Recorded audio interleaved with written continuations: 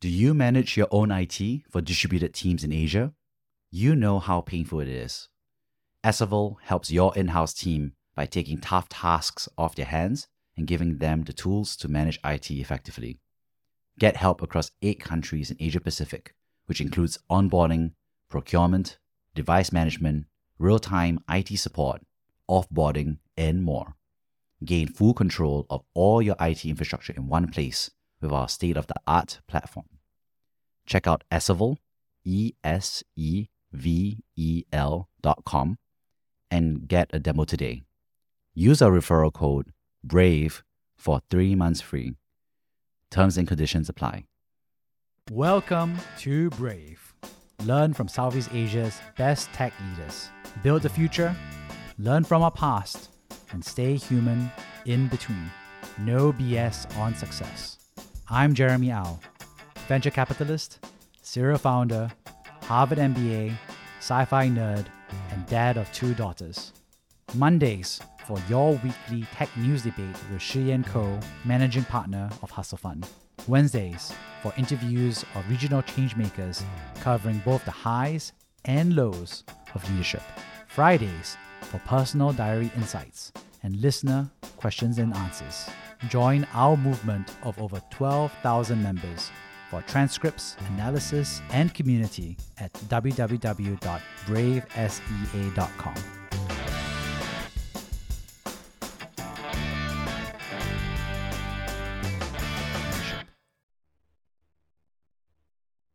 Hey, Joel, another week, another Q&A. So hit me with the questions. Yeah, totally. So today's listener Q&A, the first question is really on why do founders, show off on PR, on lists like Forbes 30 under 30? What's the benefits, or, is there just perceived benefits and no real benefits to it?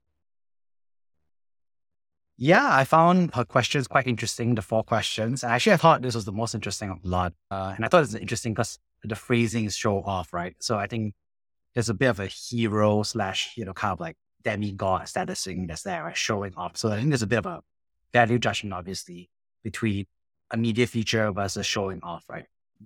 So I think I'll talk about the positive stuff about why they want to show off in general. I think first of all, there's a whole bunch of them, right? I think first of all is because of the legitimacy of the startup. So no customer really wants to buy from some unknown loser, no name company, right? They want to buy from winners, right? They want to buy from companies that are hot, that are rising, that's, represent the future. And so I think customers actually often search or find that these media mentions are quite useful for them in their buying decisions. And so I think founders choose to be on Forbes 30 under 30 or wherever they are because they want to kind of build that legitimacy. The second, of course, is that I think the media really wants human stories, right? So the media doesn't want like company stories about growth rates and how robust the business is. I mean, that's kind of interesting, but it's not the most interesting, right? The interesting stuff we want to do is a human interest story. They want to talk about how this founder went through these adversity, classic hero's journey, overcame some obstacles, got some advice, changed their life, built a business, and the business is doing well. Obviously, there's some risk in the future, but the future is bright. This is a human story that's very common. And especially if you read some of the articles, maybe I'm like a cynical, skeptical person who likes reading too much and writing. But, you can see the narrative arc is very consistent because humans want that human interest story. And so when they profile the company, they end up profiling the founder often because they need and want that human interest story. Third, of course, is that it feels good, obviously, for the founder, right?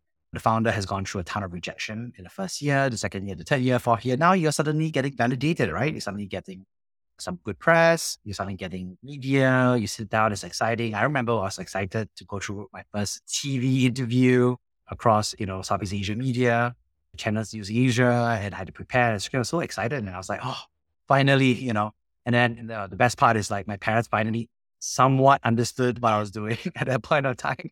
Because before that, it was like, oh, you're wasting your time, like blah, blah, blah. And then oh, yeah, channels News Asia. Okay. I also get some validation, right?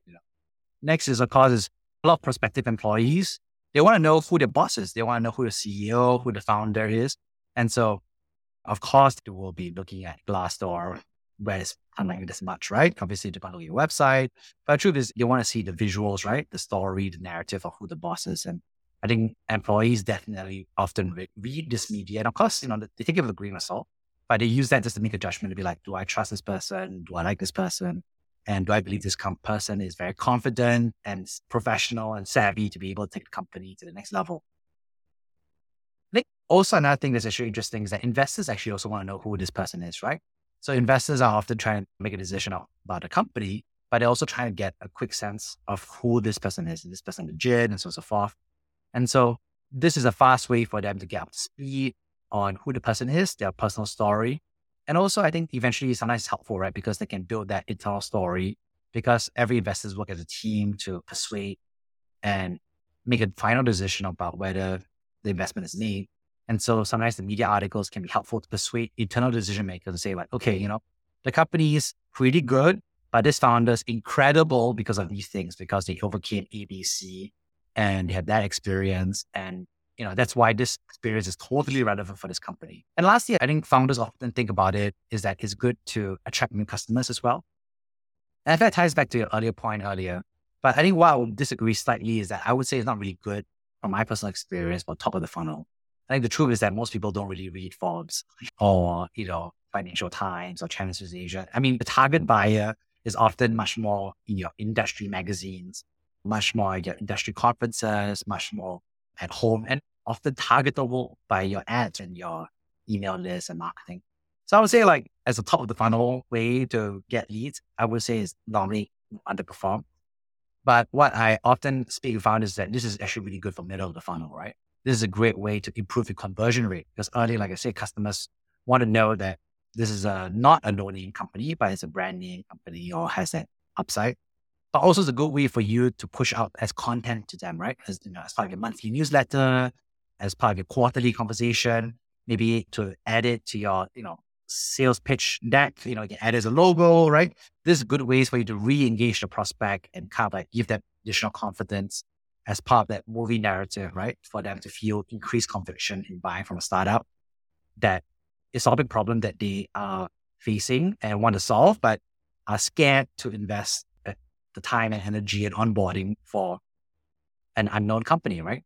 And so I think overall, I think founders show off on PR because again, it builds legitimacy for the startup, for customers.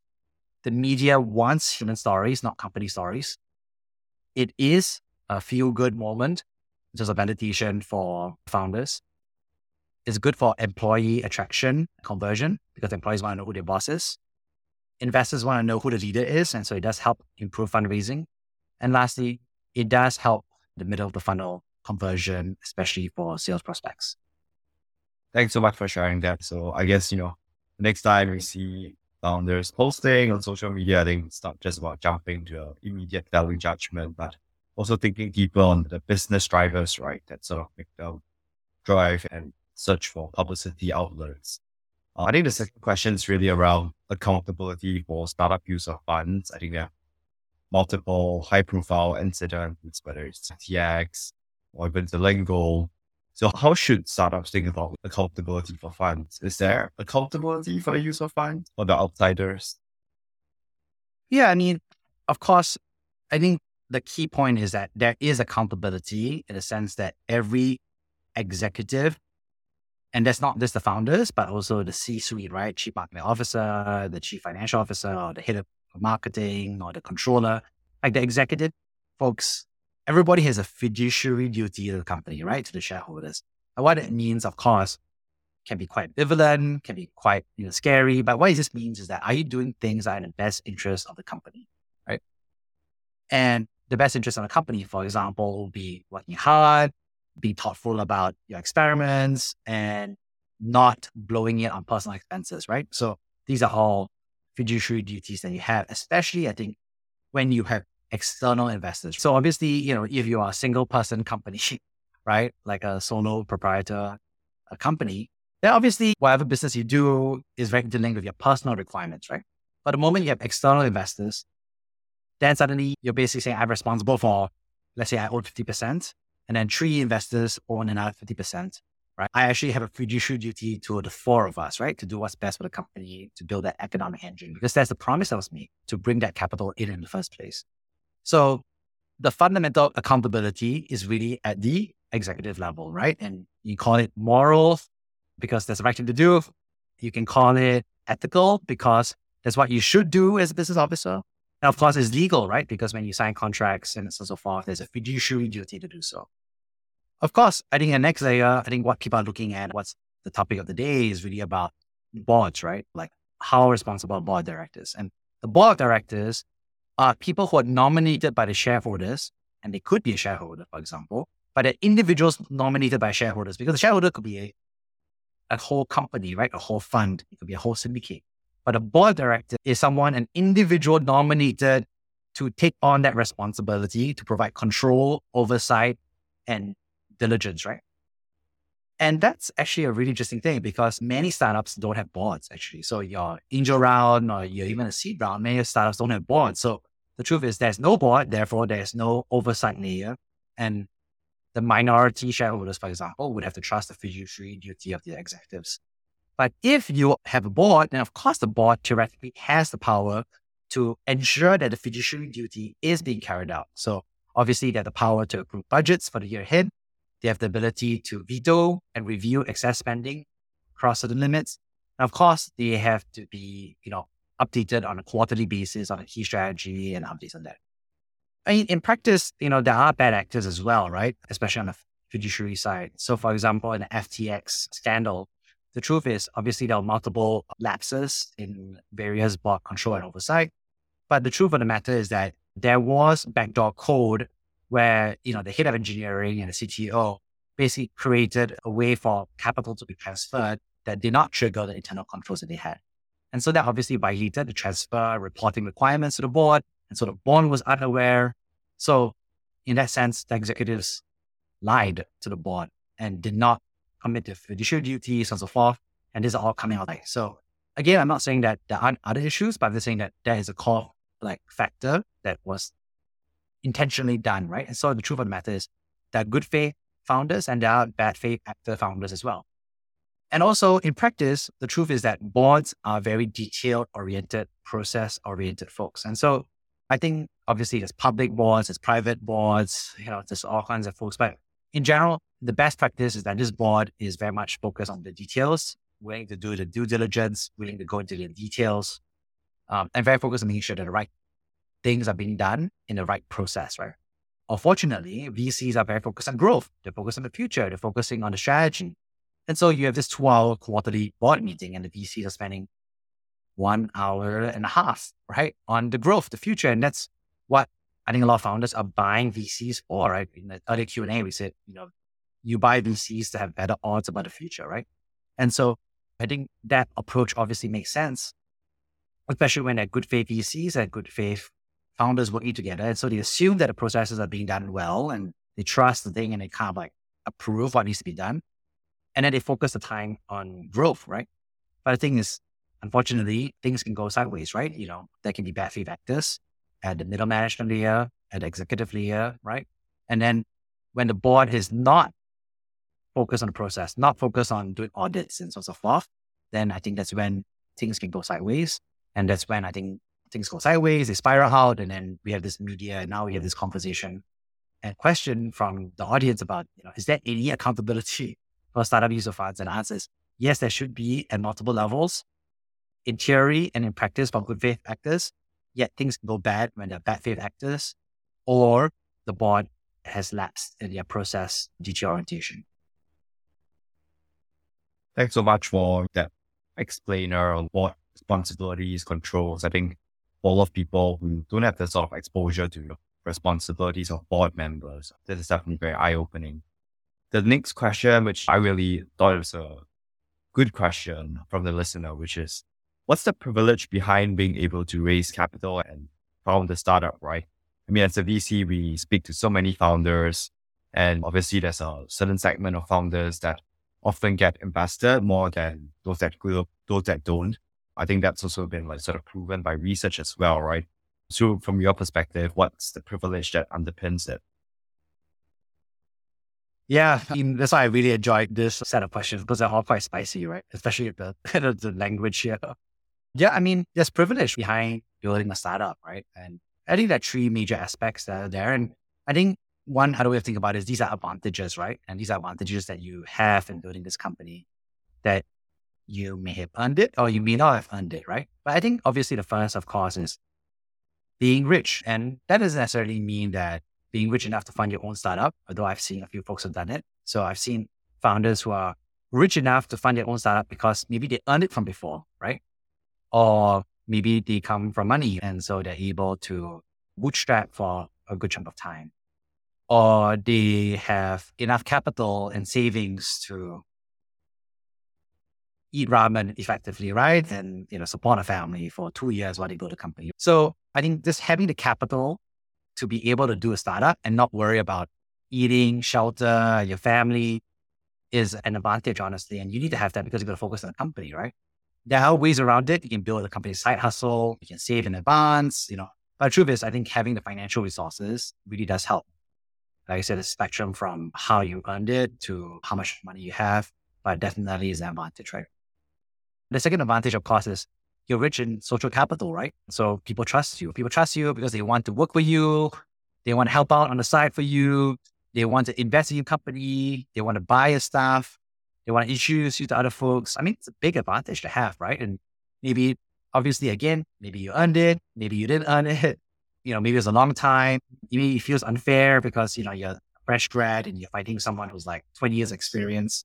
It feels privileged to have that. But the truth is, yeah, I think having that advantage in social capital helps you accelerate the business very quickly because then people don't spend time doing due diligence. People don't spend as much time kind of like hemming and hawing and, dancing around the bush. There's that. Third thing, of course, is that, building a company is really, really hard, right? And so being educated and street smart and savvy is important to build a company because, you have to do engineering, you have to manage sales, you have to, get coaching. There's so much hard stuff about building a startup. And so how did you get it? Was it because you were lucky to be in good school or you had hands-on training? And whether maybe because you were born in the right country, you were born to the right parents. Maybe you were just lucky. Maybe the government gave you a scholarship. Maybe you ran into the right mentor. You had the right genetic lottery, right? You had the right network that you could be able to come in. Like, those are all things that let you have the opportunity to get educated and get savvy, right? And so I think in terms of being rich, being social capital rich, being educated, these are all advantages to raise capital and found a startup. For me, I do think about that tone a little bit. And I think the difference between privilege and advantage is really like, what are you doing with it, right? Like, I think lots of folks have these advantages and they sit on it, right? They don't use it. They're comfortable with it. In fact, lots of folks squander it, right? So I think let's take a step back, if I can, to say, let's respect folks who want to make a difference, regardless of their advantage. And of course, if we don't have advantages, we have advantage in some areas and we have advantages in other areas, then let's be clear-eyed and realistic about it. And let's try to build our advantage in those areas as much as we can. And I think one thing that's underappreciated is that, still startups are all about teams, right? There's no one-man startup. Of course, maybe at the start is one person, but it's about the teaming, right? Can you team with someone to cover, they have certain advantages, you have certain advantages. How do you team? How do you learn together? How do you grow together, right? As a team, as a community. And I think that's another approach to grow and think about it. Yeah, thanks so much, Jeremy, for sharing that. Totally think that there is the truth, which is life is unfair. Some people have X advantages, some people have Y advantages. And I think the truth of the matter is, as a founder, you also have to focus on your own personal unfair advantages, right? When you choose to build something out. I think that's also something VCs look out for. What is the earned right that you have in building this company, in this market, in this geography? I think tied to this question, this listener also gave another really great question around how do founders deploy capital responsibly now that they have exercised their privilege to go out and raise that money, right? So 3 key parts from my perspective. The first is you have to know your business, what the growth levers are, what your strategy is, and what the return on investment of various expansion initiatives. If you don't know this stuff, you can't deploy capital responsibly, right? Because the capital is there to help the company grow. And so you have to know how much capital you need and you got to know how you're going to deploy it because you actually know your business really, really well. So that's really fundamental. I know it's pretty basic. People might laugh a little bit like, yeah, of course the founder knows their business, but I think the level of detail is not like a ballpark thing. It's like you had to be very clear, like, oh, I'm going to spend this much money, so forth is. I think basics and fundamentals are really important, right? So that's key. I think the second part is really about structuring your spending as experimental milestones. So what I mean by that is that obviously when you build in a startup, everything's a learning moment, right? It's like, can I build a technology? Does a customer want to buy this? What's the top problem? What attributes of this product is really important to them? What are the features to build? What the cohort metrics are? There's so many different like learning moments that you're just building rapidly. And so you already got to structure them as individual milestones. And all of them are like learning points, right? And you run the experiment and you're just going to be like, okay, I ran this experiment on marketing copy. I did an A/B test. For this, the marketing copy is really about being 10x better. The other copy is about 10x faster and more convenient. Which one's better for my customer persona? Well, the truth is you could spend $1 million on an experiment. You could spend $100,000. You could spend $10,000. You can spend $1,000 on an experiment. But that is really kind of like how expensive was your learning rate, right? How expensive did it take for you to learn that? And the truth of the matter is that if you run out of cash before you were able to learn fast enough, then you just died as a company. So the successful companies are the ones who are able to learn faster than the cash inflow is. And so I think being able to structure that experiments very aggressively and very efficiently so that everything is either a green light or a learning moment, is really key. The last thing, of course, is being clear about your business expenses and your personal expenses. So what it means is that once you have capital, obviously you should pay yourself a living salary to support your family and let you be your best at work. Next, of course, layer would be that when you start layering benefits, it shouldn't just be personal. It should be, for example, health insurance should be fair and tiered with access. So what I mean by tiered is that, may not be able for everybody, but it should be tiered to the class of employees. So for example, it may not apply to blue collar workers, but it may apply for white collar workers, for example. You may apply to HQ, but not to satellite offices. I think being thoughtful about that benefit and being able to articulate the value proposition is quite key, because otherwise it can come across as unfair or, too personally motivated. Lastly, is that what the matter is that I think a lot of founders, you're in starvation mode, right? And so you're very tight with capital and so forth. And then at some moment, you kind of hit that hockey stick moment and you start raising a ton of money with that growth, and maybe you get to do some secondaries as well. And that's really, I think, the moment that some stuff can really go crazy, right? Because I think founders can. I think for me, my personal theory is for example, is when if your parents, for example, go through famine, right? And you're pregnant during that time, then what happens is that when you grow up, your genes are much more programmed from an epigenetic basis, pack on a lot more fat, right? Because your body is trying to say, oh, it's starvation mode, so I need to pack as much calories into fat just in case famine is coming. I think founders, after 5 years of starvation, is finally kind of you kind of say, oh, this is finally my moment. I can finally get back the money that I spent, implicitly by subsidizing companies. This is my moment to get back my FOCO salary, right? This is my moment to enjoy a good life, right? And there's some truth to that. I think there's a way to do that nicely. Obviously, I have one founder who finally gave himself permission to live on his own, to get meals prepared for him. And so, he doesn't have to cook himself and everything and buy. So finally have enough money to go to the gym and get a personal trainer, right? So that's fair. But I think at some level, it can really kind of go overboard, right? So like flights for personal reasons that are quasi business expenses, right? All that stuff can honestly, I think it's rational for each founder because they did it and they're smart people. And there's so many stories of bad faith founders who just overspend the capital. But of course, from the public perspective, it's they're going crazy. From the media's perspective, it's just a field day, right? So I think for folks, I think you just have to be careful about business versus personal expenses and just be okay, does this pass the sunshine test, right? If this was in the media, would I be happy to defend this moment? So overall, I think startup founders can deploy capital responsibly by, first of all, really understanding the business and know what the growth levels are about how to deploy the capital. Secondly, structuring every spending quantum as experimental milestones with key learning points and accelerating that learning curve while being as cost efficient as possible. And lastly, being clear about the separation between business expenses and personal expenses. Awesome. Thanks so much, Jeremy, for giving such a thoughtful answer around how do you deploy capital responsibly, right? And I guess that's especially true in this market where runways are getting tighter, you know, cut employee calls and all that, but you just got to cut like personal costs, right? Yeah, with that, I think, we'd like to thank this listener for the great range of questions. Thank you for listening to Brave.